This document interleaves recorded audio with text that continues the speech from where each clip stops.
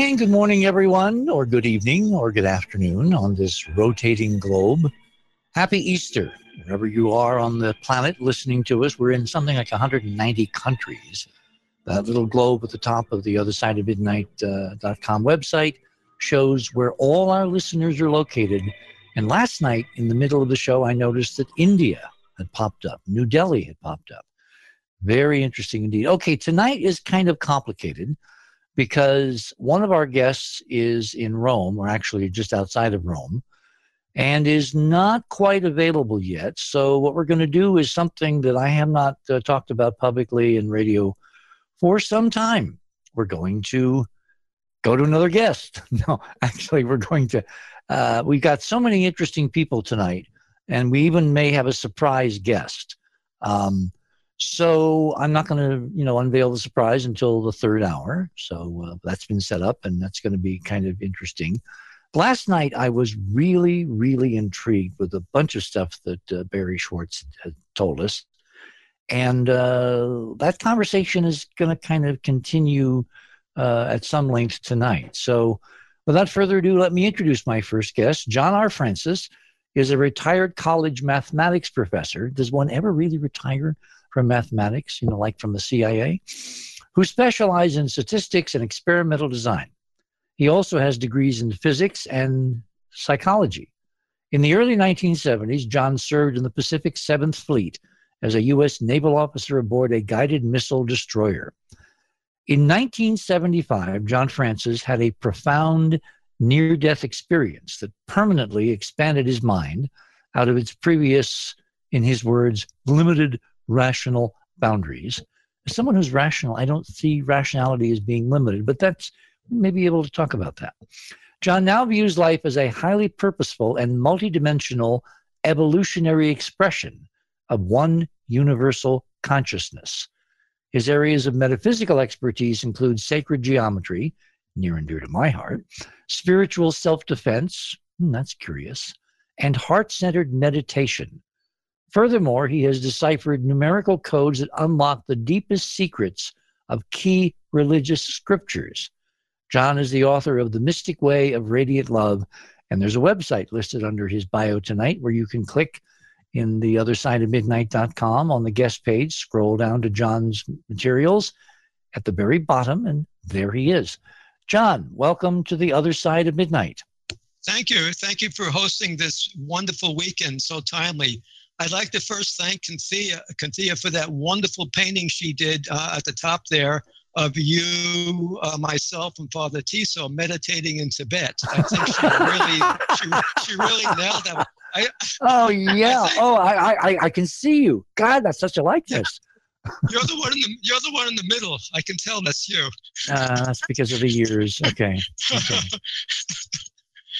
Okay. Gosh, I didn't hear stand-up comic in your bio. Well, that's my secret life. I don't talk about that. Well, you sent me a bunch of talking points tonight that are kind of, talk about the long way home. If we were to do that, that's two shows in itself, John. So we don't really have time to start with Genesis. But why don't you give a kind of an intro to Father Tiso till he can join us from Italy, and how you got to know him and why his work in Buddhism is so apropos of tonight, Easter Sunday night, and the concept of resurrection. Okay, right. Yeah, I'll do the introduction. I kind of assumed that would be the warm-up act, Father Tiso. So that's great. We can talk about all the other things I shared later on. I met Father Tiso about 15 years ago at a retreat outside of near San Francisco, and he was doing the retreat was on the rainbow body phenomenon in Tibet. And I had been researching, the inner teachings of Jesus for many years, and came to the conclusion that Jesus taught his closest disciples techniques for meditation, for the transfiguration of the human body to take the next step in evolution. Okay, I'm going to have to interrupt you right there because you mentioned the term 3 times now. What the heck is a rainbow body? We're going to ask this question repeatedly tonight, folks, so just got to get used to it. What is a rainbow body? Okay, well, Father Tiso would be the great one to ask, but I would. Oh, I'll ask him. Don't worry. Okay, I will ask him. Okay. My understanding is, well, one explanation is that when the Tibetan monks manifest this body, rainbows appear in the sky. What happens is, what you would see is, after they quote unquote die, some of them that can manifest this body are able to make their physical body actually disappear. It actually disappears and it won't leave anything but maybe their clothes or a fingernail or something. And my understanding from my talk about beam me up, Scotty. Well, could be. My understanding of what's happening is that we have an inner spiritual body that's activated. And my theory, now this is, Father Tiso may have something different, but my theory is that this inner body, the spiritual body, which is the purpose, the next stage in human evolution, is actually able to absorb into itself the physical body. It's sort of like a butterfly being born. It takes in that the cocoon, and perhaps it's done as a sign to the disciples that they achieve this inner radiant body. So the purpose of life is not just to disappear into an endless void, but it's to essentially manifest the next stage of human spiritual evolution. And this is not only in Tibetan Buddhism, but it's found in Taoism, and it's found in the yoga of India, this idea of the transformation of the body. St. Paul talked about that, a physical body being turned into a light body. So that's the significance, is that it's part of the transformation of the physical body. It's not just the enlightenment of the mind, but it's something that's very holistic: body, soul, and spirit transformation. Okay. So basically, we're talking about going from 3D reality multidimensional. Yeah, it's the next stage in evolution. It's hyperdimensional. It's there are parables that Jesus said. There's a parable of he said, if thine eye be single, thy body be full of light. So enlightenment really is literally having light come into the body and the soul from the mustard seed or the center point of the soul. And resurrection shouldn't be taken, about the resurrection of the dead. It's dead. We're all dead in the sense here in our human condition. That's why Jesus said, let the dead bury the dead. In other words, this resurrection can be interpreted metaphysically too, that we're coming to being really full alive in this transformation. So that's the significance of it, that it's a total transformation. You get yes in rainbow bodies, so that's one explanation. So when you met Father Tiso, was he working on the whole rainbow body phenomenon, or was that to come in his very... No. When I read his bio, you're going to, people would be really impressed, because he has done everything and been everywhere and is so cross-religious and cultural. He really... I'm really looking forward to our conversation this morning. He's a spiritual genius. I mean, he's like a walking Renaissance man. He's an artist and musician. He's into science. He's spoken at Noetics and all that. So he's been doing this for, I would say, at least 40 or 50, for a long, long time. He's been working on the shroud. He had a spiritual teacher many, many years ago, Brother David Stentelrod, and many people are familiar with him. He's very famous, did retreats at Esalen. He sort of gave Father Tiso the commission to, why don't you look into this rainbow body phenomenon and the shroud? And they're both interrelated. So he's been studying this for a long time. He's studying alchemy, and he's studied many, many different things. So were you kind of triggered to look at this through meeting him, or had you independently known about this phenomenon? Because we're talking about real monks in the 20th century literally dying and then their body under guard disappearing out of sealed rooms, that kind of thing. Right. Yeah. Well, no, I've been researching this for maybe 20 years before I met him, since 1975 when I had my experience, near-death experience, and my whole passion was, during that experience, I heard the words of Jesus. If Hang on. I just had a thought. I mean, this is real-time radio. It's a conversation. Right.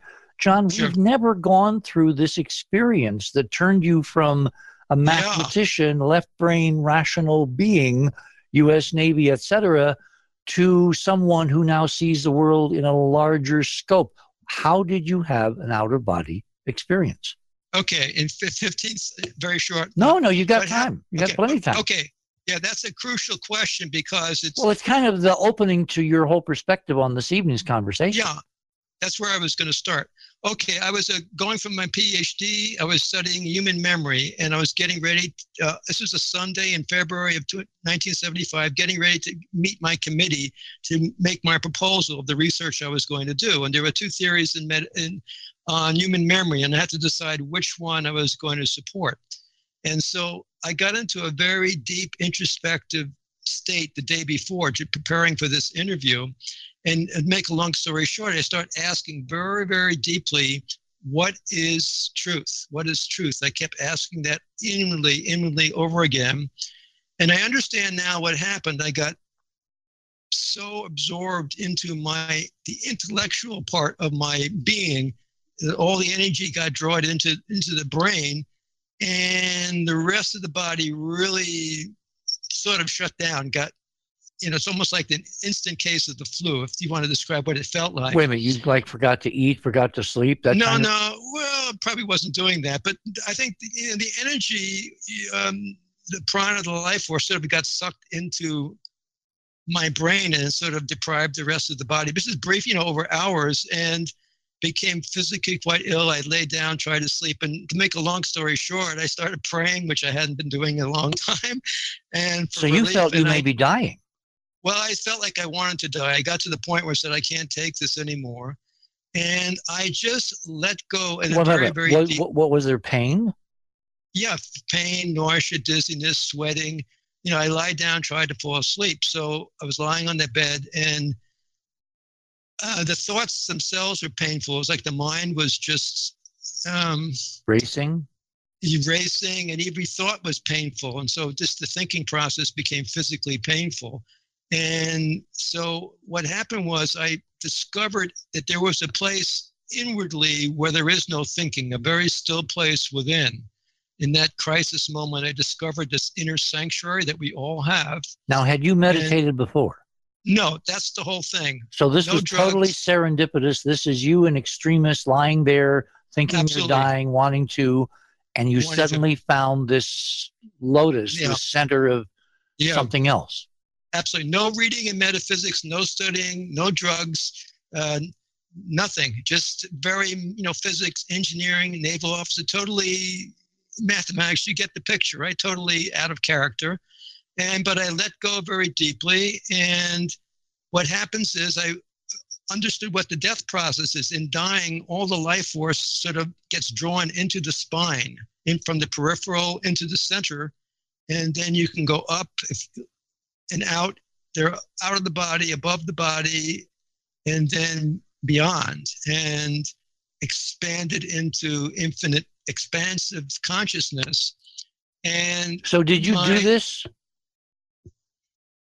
This happened after hours of, eventually, I did. I let go in this way. It's like when you let go, there's in physics, there's centripetal force and centrifugal.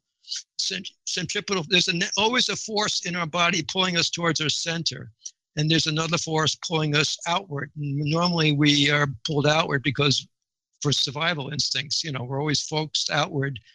But when you let go of that survival instinct or the will to live, the centripetal force takes over and pulls you into the center. And once you into that center, it's like getting on an elevator, a shaft that sort of goes right up. If you don't resist, it just pulls you right up into other dimensions. And my sense of self expanded from being a body-oriented, limited person to unlimited pure consciousness and no separation from the rest of the universe. So was this insight gradually over this evening, or was it suddenly like lightning? It happened once I let go. I was sort of shot out like a cannon, just boom, right out of the cannon. There were some angelic beings that assisted me once I got to a certain level. So you were aware of other consciousness? there were other beings surrounding me. And that's sort of what in one of my diagrams shows. And what they were doing was they were beaming laser beams of love into my heart because I was still clinging to, they were still clinging to life a little bit. So they did that, and that released the fear and flooded me with love. And I was able to expand and have that experience. So I understand now it was just the purpose of that whole thing was to open me up, get me out of my, what I call rational mind. Now, there's a place for the rational mind, but the rational mind, basically my understanding of it is that for example, it's perfectly rational to say the world is flat. If you're just basing on what your senses tell you, especially if you live in a desert, you just look out there and everything looks flat, so the world is flat. Mm-hmm. But it takes intuition, which is the intuitive mind, to make that leap to something beyond what the senses are telling you. Like Einstein and great scientists have intuitive leaps beyond what the physical sense data tells you. So, and that opened me, when I heard those words on the way down, that I recognized the words of Christ, if thine eye be single, thy body be full of light. That's a quote from the Bible, and I wasn't a Bible student at the time, but in the instant that I heard those words, I knew that there was a whole metaphorical, numerical code or level to all the teachings in the Bible and the parables that I had never been taught. And that's why I never took the Bible seriously, because literally it doesn't make much sense, eating from a tree and then the whole world is condemned, it doesn't make sense. Would you consider this, John, your kind of BC and AD, like after this experience? Absolutely. You were never, Absolutely. ever the same? Yeah, it was a resurrection in some sense. And after I had that experience, though, there was another crisis that came, because when I came back down to this earth, the next question was, why am I here? If I came from such a wonderful, expansive, loving thing, what am I doing in this body? So I began an intense study for 40 years, and the conclusion I came was it wasn't a mistake. It's not punishment. It's not, it's evolution. It's the infinite becoming individuated. In other words, the infinite becoming an individual aspect of the infinite. We're made in the image and likeness of God. So it's Carl Jung called it individuation. And at the center of each one of us, there's this point of consciousness. So thinking geometrically, think of a plane as the infinite consciousness, and a plane is made up of an infinite number of points. Each one of those points are like seeds or 0 points from which a being can grow to be a holographic image, or, representation of the whole. And so in terms of this catalyst for insight and exploration for the next 40 years, right? Mm-hmm. Have you come to any conclusions about the individualization occurs in 3 dimensions? When Mm-hmm. we die, do we go back to the formless sea, or does consciousness, identity, individuality persist? In my experience, there was no loss of sense of self. It was just expanded to be unlimited, right? Normally one has a limited sense of self based on one's name and occupation and even one's physical body. So that's the wonderful thing. The fear of death is totally removed, because you realize that there's an essence that never dies. It just expands. And but so the question is, why did that infinite come down and individualize in a body in the first place? And it's, that was the big question. I've asked this for every spiritual teacher I've met. And surprisingly, so many of them in the East say, oh, there's no purpose to life. Some say there is no God, there's no conscience, no purpose to life. Others say, well, the purpose is just to get back to the oneness. Well, I would always say, well, why did the oneness come down here and experience all this suffering? And of course the positives too. And so I never was accepted of the Eastern point of view. But what intrigued me is the Eastern point of view being that it's pointless. Literally, that's an interesting word. The word point. We say, what's the point of life? It's interesting that we use that word to be synonymous with meaning. So in other words, the point of life, that innermost point is the point of life. That's it. It's a seed. It's Jesus used the metaphor of the mustard seed, which also is used in the Eastern scriptures. And what I did, I drilled down, I studied every spiritual tradition, but what I found is when I got down to the core of every tradition, Buddhism, Hinduism, Kabbalah, Jewish, Muslim, they all talk, or Taoism, they all talk about this creation of a spiritual body. They don't just say the purpose is to get back to the oneness, to dissolve, or there's nothing after it.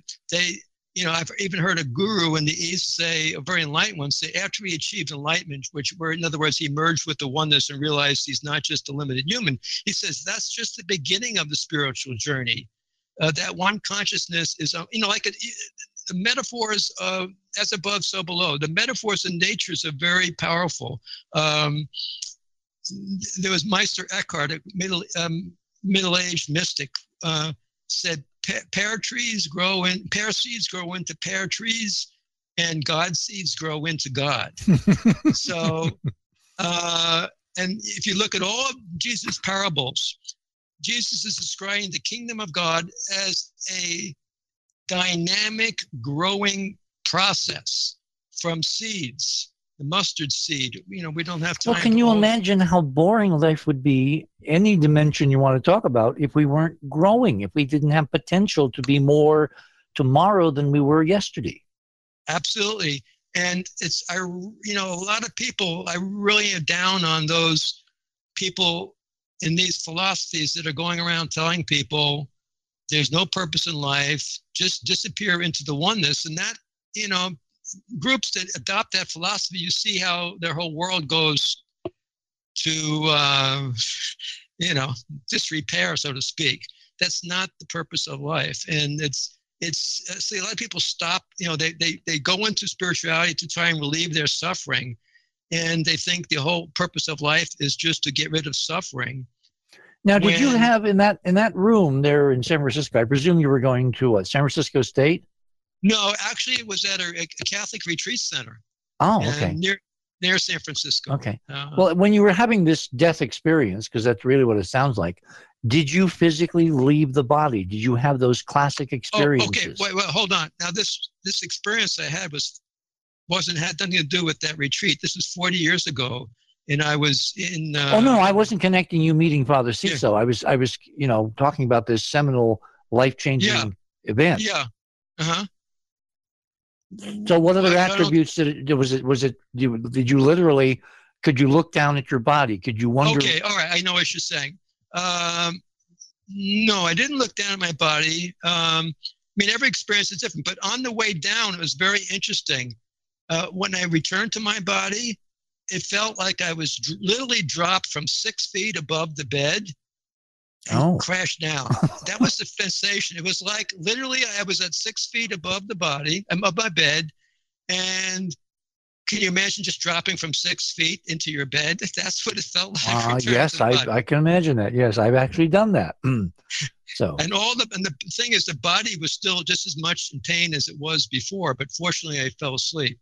At that point. But that was the whole thing. It opens up so many questions in such a quest. And what happened was I went down to the library at the college because I didn't know what was going on. And I muddled around in all the different sections. I didn't know what section to, that's a research person kicking in. I didn't lose that part of my mind.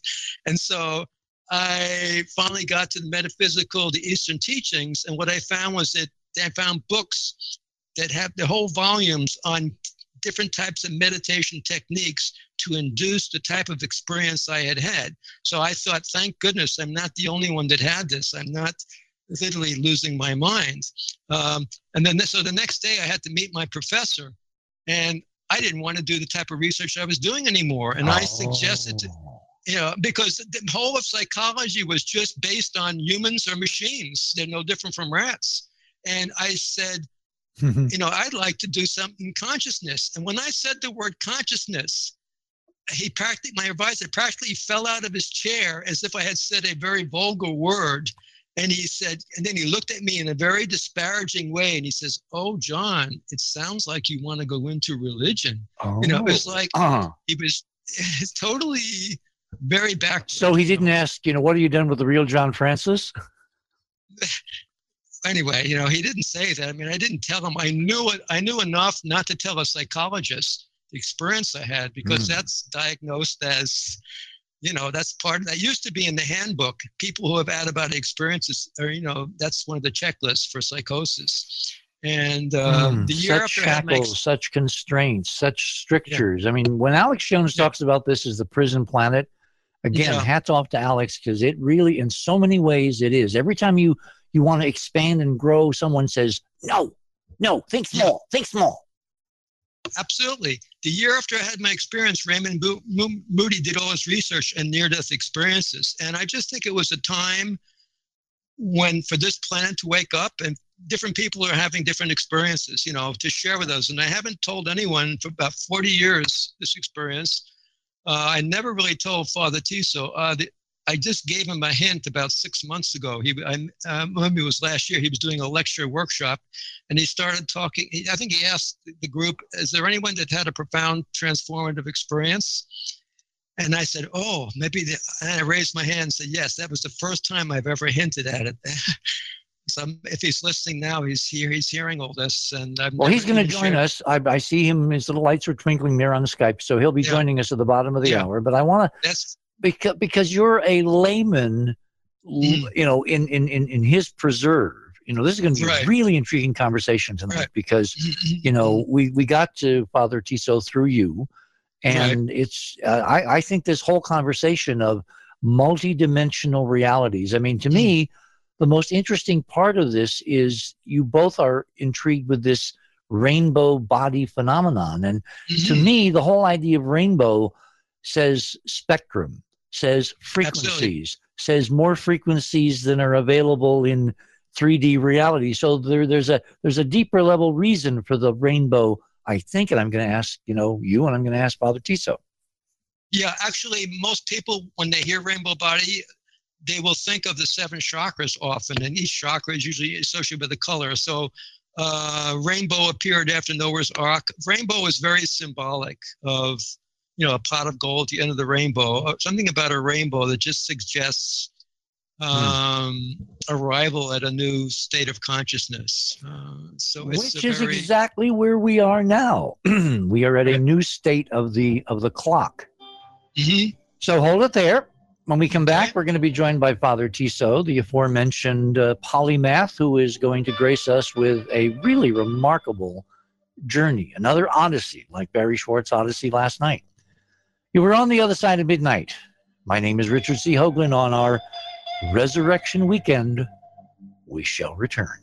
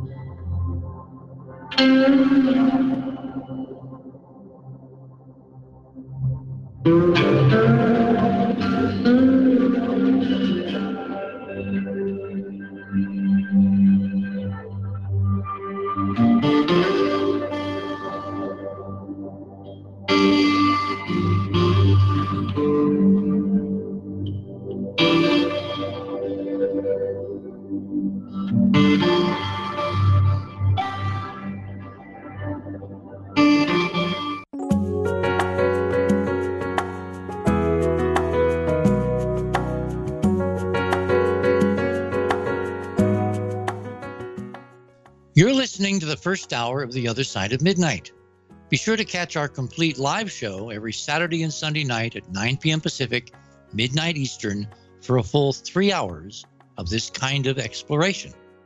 And be sure to visit theothersideofmidnight.com as you listen so you can follow our special Radio with Pictures guest page simultaneously that Cynthia, our hardworking producer, specifically prepares to illustrate the topics discussed each show. Why?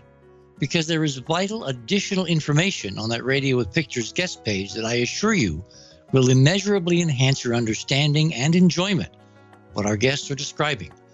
I mean, would you rather listen to a guest talk about NASA images of ancient artifacts on Mars, or simultaneously be able to follow the official NASA images showing you, as you're listening, the ruins? If you'd like to listen at your convenience to all our shows, including our unique Radio with Pictures feature, please visit theothersideofmidnight.com and click on the Join Club 19.5 link in the left-hand column. Okay, what do you get with your Club 19.5 membership, besides helping the show literally stay on the air? Well, first of all, you will exclusively, this is not available to the general public, enjoy our enhanced ad-free podcast, courtesy of Chris Bell, automatically downloading all the latest The Other Side of Midnight shows directly to your favorite podcast device so you can listen when you want to. Further, as a full Club 19.5 member, you will gain exclusive access to our The Other Side of Midnight 24/7 chat server, what I can't help calling the Open Hailing Frequencies room, which is available only to members 24/7. Now, during the show, that's where you will find other 19.5 members and sometimes even members of the bridge crew, my guests, and even me when I have time. Regardless, you can always relay live questions to me during the show just by going to the Open Hailing Frequencies room. Of course, when we're not on the air with your 19.5 membership, you can visit our Club 19.5 radio archives anytime and download all our shows directly to your computer, which will automatically provide you a screen size that allows you to really examine the remarkable images Cynthia posts for each show. Okay, here's where I need to get kind of super serious. Club 19.5 is how our show is currently solely supported.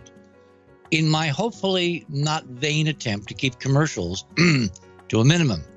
If you're concerned about keeping us on the air, if you want to hear information that has been vetted far more than perhaps any other show, the best way to ensure that is to join Club 19.5 and get your friends and family to join too. And if you don't know already, when I drop by Open Hailing Frequencies, you can even ask me directly what the ultimate meaning is behind 19.5. Literally, the most exclusive club in the world.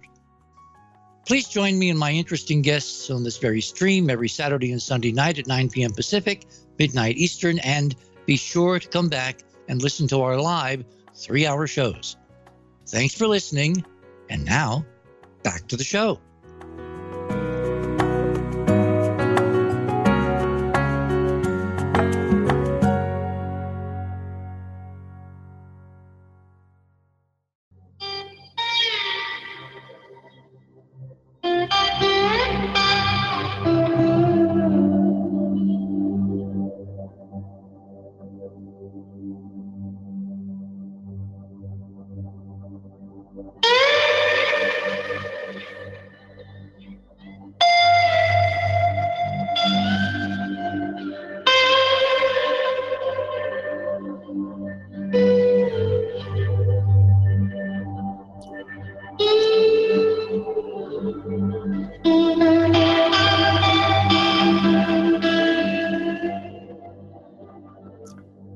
And welcome back on this Sunday night, Easter Sunday.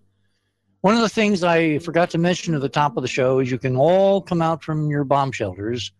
The Chinese space station, the prototype space station, the 9-ton tumbling space station, successfully re-entered the atmosphere at about 8:15 Eastern time over the Pacific. So as I said last night, you don't have to worry. All the hype was for nothing. And we've lost, unfortunately, a major piece of historical technology because the Chinese really should have tried to preserve it. Like we should have preserved Skylab. I mean, we have so little time horizon as a species. We don't think long term. That's a conversation for a whole different show. Okay, Father Tissot has joined us on Skype. So without further ado, Francis Tissot was Associate Director of the Secretariat for Ecumenical and Interreligious Affairs of the U.S. Conference of Catholic Bishops from 2004 to 2009, where he served as liaison to Islam, Hinduism, Buddhism, the Sikhs, and traditional religions, as well as the Reformed confessions. Before coming to UCSB, Father Tissot was assigned to the Archdiocese of San Francisco, where he served as parochial vicar of St. Thomas More Church and chaplain at San Francisco State University and the University of California Medical School. He was also visiting professor in the Archdiocesan School of Pastoral Leadership, where he taught courses in foundational theology, and served as parochial vicar in Eureka, California, and in Mill Valley, California, both places I know where. Anyway, a New York native, Father Tissot holds the A.B. in Medieval Studies from Cornell University. He earned a Master of Divinity degree, cum laude, at Harvard, and holds a doctorate from Columbia University and Union Theological Seminary, where his specialization was Buddhist studies. Father Tissot has translated several early biographies of the Tibetan yogi and poet Milarepa, and for his dissertation on sanctity in Indo-Tibetan Buddhism. He has led research expeditions in South Asia, Tibet, and the Far East, and his teaching interests include Christian theology, history of religions, spirituality, ecumenism, and interreligious dialogue. And I could go on for a long time because his bio is very long, but instead of doing that, why don't we introduce Father Tissot directly? Father, welcome to the other side of midnight. Good to hear your voice. Thank you very much for introducing me with that little bio. That's great. Can you hear me okay? If you can get just a little closer to your mic. I will. All right. How's this? Better. Okay, very good. Yeah, I'm here in Isernia, up in my little house in Colle Croce. It's sunrise here, so it's another world. I imagine. Just got back from celebrating the Triduum in my mother's hometown of Calitri, which has got lots of ancient traditions where the timeline is long rather than short, as you were mentioning a moment ago. Let me jump right in and ask you about this rainbow body business, because when I saw the title of your book and the connection to resurrection, and obviously when you think of the word, you think of Jesus of Nazareth, etc., and it is Easter Sunday evening here, still in the United States. Talk about this whole rainbow body phenomenon, because I was not aware, as I'm sure most people aren't aware, that we have genuine, could I use the term miracles occurring in the landscape in the 20th and 21st century, and most people aren't aware? Yeah, well, of course, miracles are talked about a lot in some circles, but in other circles, of course, they're regarded as symbolic or, a figment of the imagination. But certainly in this case, the study that I did, there is this Khenpo Ache, who was a very distinguished and very highly regarded Lama in Eastern Tibet, who had studied with both the Gelugpa school and the Nyingma school, the two very different approaches to Tibetan Buddhism. He had integrated both traditions, and then when he passed away in 1998, his disciples immediately noticed his flesh tone changing. His skin, and he was over 82. His skin began to become like that of a child, and there was a certain luminosity. And already there had been mysterious rainbows appearing over his hermitage. And then over the course of the next 8 days, his body, which had been placed under a cloth, under his yellow monastic cloak on his bed, the body gradually diminished. And when they removed the cloak, it had disappeared. So, and even Matthew Kapstein, one of the most distinguished scholars of Tibetan Buddhism, speaks of this as, well, how can we deny the possibility of a miracle? And he wrote a couple of lines about this particular episode. What I did is I went into it and I interviewed people who were there, eyewitnesses. So there's a great deal that I could say about this. I'm not sure how far we want to go with that. Well, I mean, this is kind of like the keynote of tonight's program, because last night we were talking about the shroud. We'll get to the shroud, and your conversancy with it a bit later on. But I'm really intrigued with the idea, because, of course, as a Westerner, the first thing you think is, and this is probably going to sound very cynical, someone spirited his body away and that kind of thing, okay? But you spent how many years really digging into this with expeditions up to 14, 15,000 feet, talking to people who were, around this phenomenon? So you, excuse me, you really know that this happened. Yeah, in this case, I interviewed quite a few people. And if people are willing to have the patience to read the book, you can see that not all Tibetans agree that this phenomenon actually occurs. However, I think in the book, one of the most interesting episodes is, aside from the interviews, which are very structured, and people are answering questions, and they have a tendency to answer the questions, in a very almost mechanical way. And in fact, I wish that I had the opportunity, and perhaps someday I will have the opportunity, to go back and talk to them again and reflect with them. But there is one interview in the book with the head of the Bonpo order, Lopon Tenzin Namdak, in Kathmandu. And while we were interviewing him, a telephone call comes in from Tibet. And there is a great deal of distress going on, because apparently a Bonpo monk, who is also very highly regarded, passed away. His body began to manifest paranormal indications, light and so forth, rainbows. And his nephew began to invite journalists in to report on this and to take photographs and so on and so forth. Now, this excited. Now, what year was this, Father? What year? This is about 2001. Okay. In February of 2001. So there we are, and this is all going on, and the authorities were alerted. They came in, they arrested the nephew, and the whole thing became quite an embarrassment, and the shrinkage stopped as well. Oh. So in one of the criteria that we use for studying historical fragments in the gospel narratives is, quote, embarrassment. Right? That authenticity is at least somewhat indicated when the gospel narrative recounts an episode that might be thought to be embarrassing or diminishing of somebody's dignity. Now, in this case here, you have a perfect example of that. An embarrassing situation that nevertheless confirms the fact that something was going on. All right? That something really was happening. This is a monk, Topten Rakshi, I think his name was. And so this really was going on. Something was happening, and it caused a stir, and then it stopped happening. Whereas in the case of Khenpo Ache, we have multiple eyewitnesses of rainbows, an extraordinary explosion of light in the atmosphere. A great deal was going on, music, perfumes, people praying, and so on and so forth. And the diminishing of the body took place under a cloth, but it was visible to the close disciples who were keeping guard. This happened. And I visited that hermitage in the year 2000 with a team of associates, including a translator and some other friends, and we did interview the eyewitnesses. And then I interviewed two more eyewitnesses in India the following year. So there's a lot of things going on. Then I interviewed many other lamas and practitioners in South India and also in California. So did a lot of work on it. But then I tried to go back and figure out, all right, so what are the practices that are involved here, and what's that history all about? And that's where the book gets very, very dense. So we can look at that too.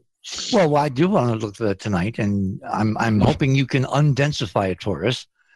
Yeah, sure. So yeah, because the idea is that it is possible to connect with the resurrection, but via a tradition, a strand of Christian spirituality that crossed Central Asia during the 7th and 8th centuries, and which did connect with Buddhism. So this is the amazing thing, is that hardly anybody knows about this stuff, and only a small group of specialists have even bothered to study the texts that demonstrate that there was this connection. But it's interesting that there's an Italian scholar, Matteo Nicolini Zani, who published a wonderful book with a translation of the Chinese Buddhist texts that were found in the oasis of Dunhuang. Perhaps you've heard of this, or someone on some shows on the radio may have mentioned the Dunhuang cache. There are thousands and thousands and thousands of texts found in a cave in northwestern China at the oasis of Dunhuang, and also nearby at Turfan, where it's mostly Buddhist texts. There were many Manichaean texts, but unfortunately the Manichaean texts were ruined by water infiltrations. But there was a handful of Christian Chinese texts, and those were studied mostly by the Japanese in the 1920s and 30s. And but now we have an Italian translation, and in my book I present an English translation based on the Italian and some other things that I know about that the author didn't know about. And it's very, very interesting to see how close the Christians and the Buddhists had become in China in the 8th century, which is exactly the century of Tibetan Buddhism becoming the state religion of Tibet. And there are many connections there between the attitudes of the Chinese Christians and their spiritual methods and the Buddhist methods. In fact, the Buddhists who worked with the Christians in China in the Tang Dynasty were criticized by the other Buddhists for mixing up Buddhism and Christianity. And this was a problem that went on into the 9th century, when finally the Tang Dynasty turned against Buddhism, shut down the Buddhist monasteries, melted down the bronze statues, and condemned Christians, Manichaeans, and Buddhists as a foreign religion, a group of foreign religions that were not wanted in China. And there was quite a persecution which put a dent in all three religions in China. But the beauty of this, for example, the one that I'm talking about now, in the history of ideas, we rarely have a text written by the author. Right? We always have text copied by somebody else. But in the case of the Christian Chinese documents, we actually have a block of stone about 9 or 10 feet high, that black Chinese schist, and it's written in Chinese and Syriac. All right. In other words, the Christian version of Aramaic. And this thing has the entire text written out. Kind of like a religious Rosetta Stone. Exactly. And it's right there. It still exists. It was found in 1623. It has been translated a number of times. It is the history of the Christian church in China, written by what's called a core episcopus, that is a sort of a minor bishop in the church, in the Syro-Oriental church, sometimes called the Nestorian church, which is a misnomer. But the Syro-Oriental church, which went from Baghdad across Central Asia to all the great sites along the Silk Road and ended up in Tang, China in the 640s. And then the author, his name is Jingjing, writes about it and tells who were the major players in this church and what they did and what their teachings were and all that. And then the whole document is signed by his colleagues in Syriac. All right, carved into the stone. So it's a pretty amazing document. You very rarely have an original like that. Wow. And then in the Dunhuang documents, we have something called the Book on the Realization of Peace and Joy by the very same Jingjing. It's not signed, but you can tell that it's Jingjing by the quality of the Chinese. It's very, very fine Tang Dynasty classical Chinese. So here you have this beautiful document in which Jesus is explaining to none other than Simon Peter the teachings of Mahayana Buddhism. It's really? Just amazing. Yes. This is Jesus is explaining to, in other words, to the Christians, all right, well, here we are in China. Now we've got to know something about Buddhism. So this is this and this is that. And he explains Vipassana and Shamatha. He explains emptiness. He explains also Wu Wei, the non-action doctrine of the Taoists. I mean, it's an amazing document. And there are wonderful parables and tales in there written in this beautiful Chinese. And that is one of the Dunhuang documents, and it is translated and commented in my book. And my friend Matteo Nicolini Zani, who's a monk in northern Italy, was very, very grateful that I began the theological unpacking of the meaning of this text And so I'm, of course, writing in English. He's written in Italian. And we're trying to make some progress on understanding this, because up till now, most of the commentators on this text have said, well, this shows that the Chinese Christians had kind of given up their Christianity and become more Buddhist than Christian.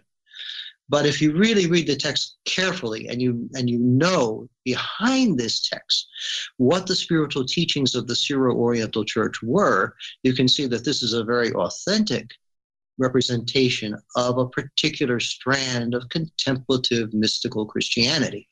Okay, and that enables and it shows us that the Syro-Oriental Christians were ready for this encounter with the Buddhists, and in fact, there was mutual influence. So let me go back one page here. When were these books and texts, and I presume they also were scrolls and whatever, hidden in this cave to preserve them?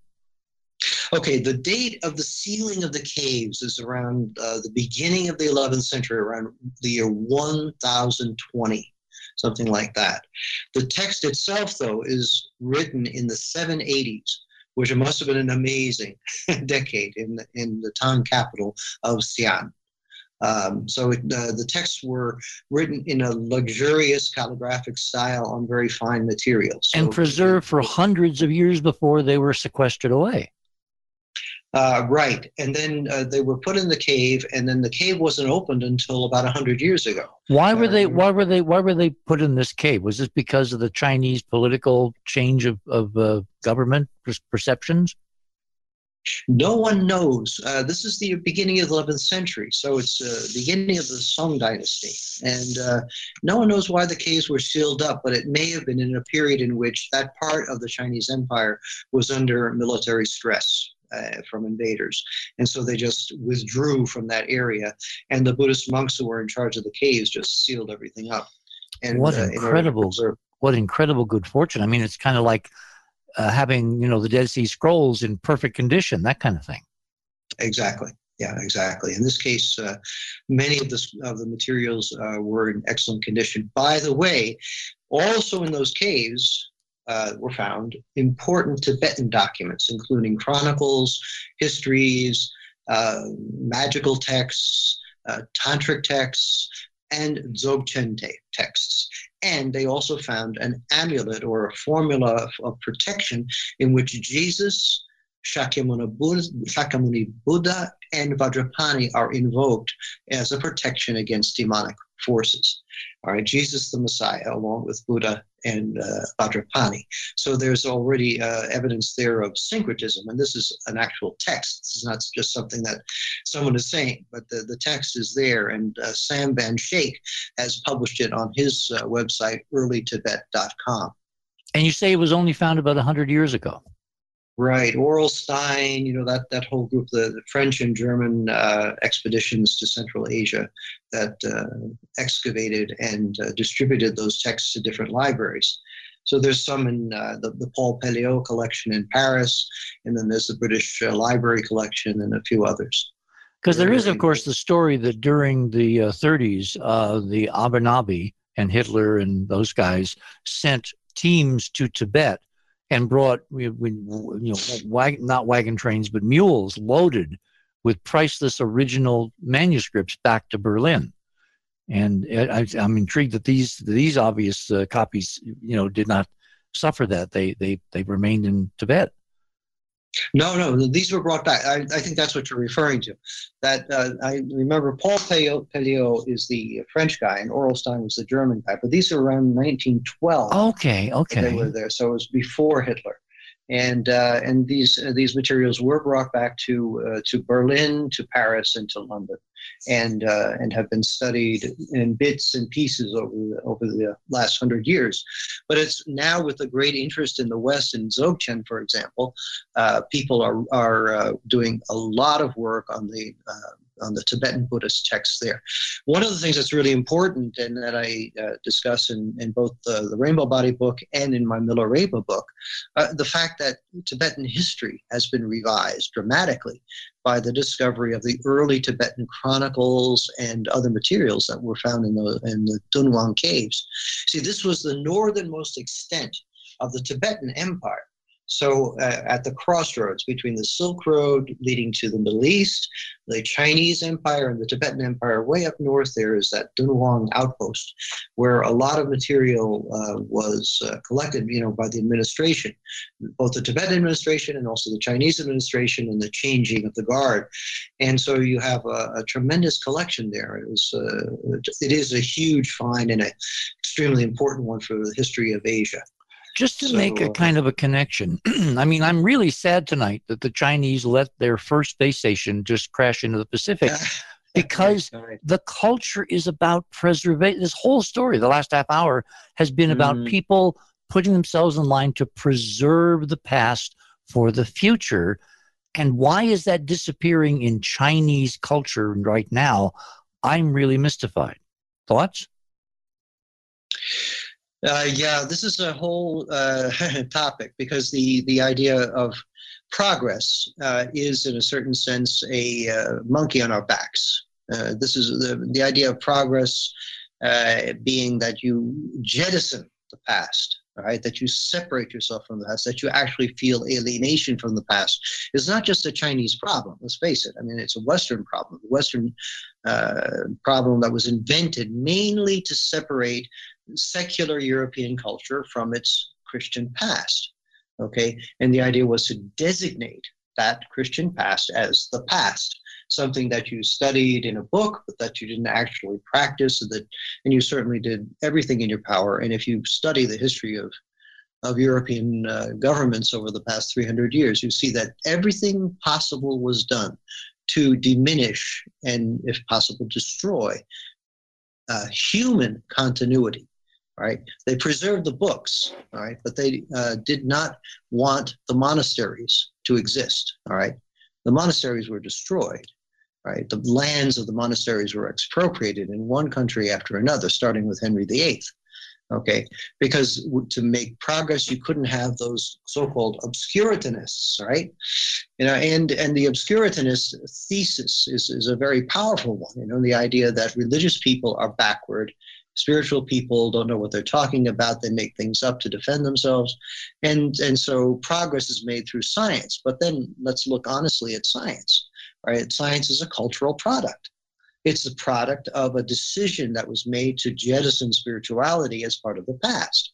All right, so then you end up with science. Okay, well, science makes wonderful progress, but also there are a lot of byproducts. And I think probably, I don't want to bash science too much, because I love science, and I have my own laboratory. I do chemistry. I do things. I studied, going way back to the 60s, I studied neuroscience when I was in high school. I studied biochemistry when I was in high school and first years of college. So I love science. But the cultural aspects of science have often been extremely destructive and limiting. All right, and limiting. And just earlier with John Francis, you were talking about the limits of psychology. That some of the behaviorist approaches in psychology have been reductionist. They've reduced the human being to a mechanism, right? Which, of course, doesn't correspond to any of the discoveries of the great spiritual traditions. All right, so John Francis and I, of course, have been researching this for decades on the basis of our own personal experiences, and also talking with people who have dedicated their lives to the contemplative journey. And the contemplative journey is a very, very different kind of reality in the human species, very different from a scientific reductionist approach. Now we're trying to find a way to dialogue. The mind and life people are trying to do a dialogue between contemplative practice and neuroscience. And I suspect that some progress will occur, because actually, when you think about the rainbow body phenomenon, all right, how can you possibly explain, all right, in scientific terms, or even in mystical terms, even in contemplative terms, how do you explain that a physical body is going to dissolve into light of the rainbow colors and all of this? And the bridge between material and luminous is a very long one. So you have to, and nobody, as far as I have yet been able to discover, has completely built up that bridge, at least theoretically, in a way that could be understood by Western science. However, there are people apparently who have done something there. Now, in our Central Asian Syro-Oriental Christians, they report various physical phenomena that correspond to long years of meditation practice, okay? And they are, as far as I can tell, the earliest actual documents that show us that somebody is attaining the body of light during meditation and prayer. Okay, and this goes way back. This goes because the Syro-Oriental Christians were the faithful transmitters of the teachings of the Desert Fathers in Egypt. All right, so that here we are talking about 6th, 7th, 8th century in Central Asia, but we're going back to the 4th century in Egypt.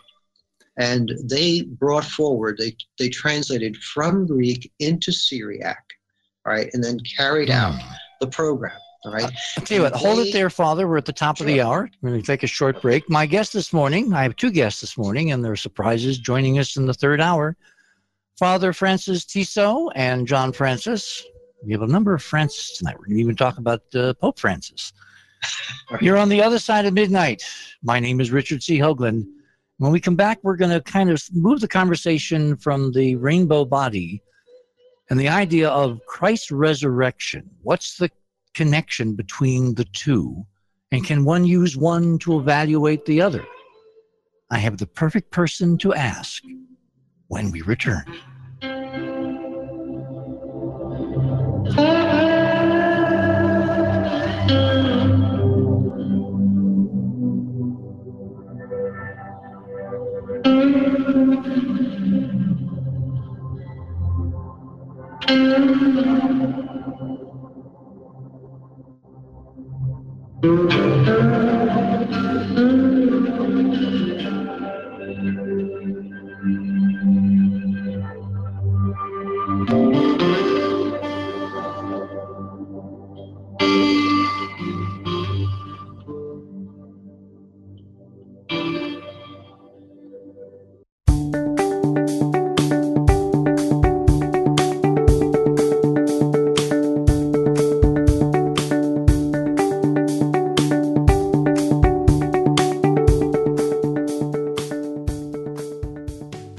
Hello, fellow Club 19.5ers.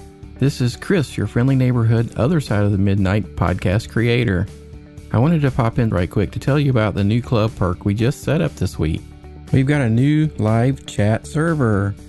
We set up our very own Discord chat server this week so all of you can get together and chat with each other and to Richard and the Bridge crew.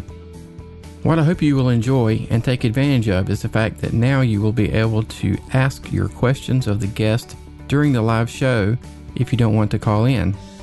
I know I've had a question or two in the past, and well, if I made it up to the 2 a.m. hour, I just didn't want to be on the radio since I was shy. So we have a chat channel just for guest questions.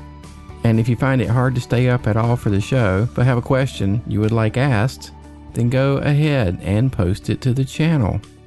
Questions will be read out to the guest for you, so you will get your answer as time permits. You're welcome to join the chat server at any time. To find the link to the server, please go to theothersideofmidnight.com and click on the Club 19.5 member benefits link in the left column. Be sure to log in first. You'll find the link to the chat server information page there. It's important that you follow the directions on that page so I'll be able to get you into the Club 19.5 group as soon as possible. You see, only Club 19.5 members have access to your special chat channels, so I will be verifying everyone that comes in to be sure you are a member. Otherwise, you'll get stuck in the Red Shirts group, and we all know what happens to the Red Shirts in Star Trek, don't we? So don't be a Red Shirt.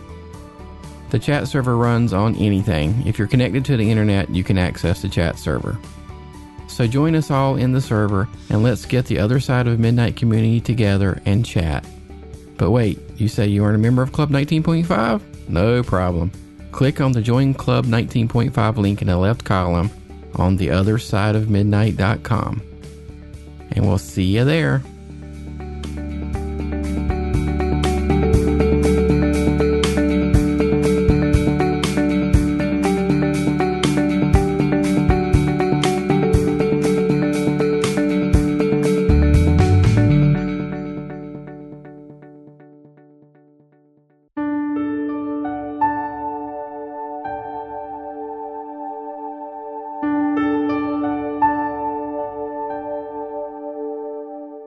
Thanks for listening to this exciting first hour. Now, the second and third hour of the show is available to Club 19.5 members only.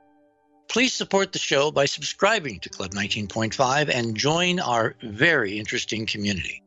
To do that, please visit the website, theothersideofmidnight.com, and click on the Join Club 19.5 link in the left-hand column. As a Club 19.5 member, you'll gain access to the rest of this show and all previous 350-plus shows that we have done. Now, recent Club 19.5 member archive recordings have the commercials removed, and the sound quality has been enhanced. You'll also receive a dedicated private podcast feed that contains these enhanced show recordings. And you'll be able to download the MP3 files directly from the archive if you prefer. As a Club 19.5 member, you'll have access to a private chat server that members use to chat about the show during the show, and you will have a direct channel to post a question that will be read on the air to the guest. And you'll have a place to post questions during our open hailing frequencies. We realize that not everyone wants to call in live, and this gives you an easy way to participate in a live show without having to participate. Club 19.5 members can use this private chat to talk about the shows, ask questions, suggest new guests, and I may even pop on from time to time to answer specific questions. Also, the entire Bridge crew is in these participating chat channels, so you can interact with them as well. You'll also be the first to preview our new videos and reports. We'll be adding exclusive new features to Club 19.5 as we go forward, and boy, have we got some amazing things to tell you about in the coming weeks. So please support the show and don't miss all the exciting new things we have planned. I want to thank all our Club 19.5 members because without your guys' support, this show would not be on the air. Please help us continue growing the show by subscribing to Club 19.5 today. And when I say we really need you, we really need you. Over and out.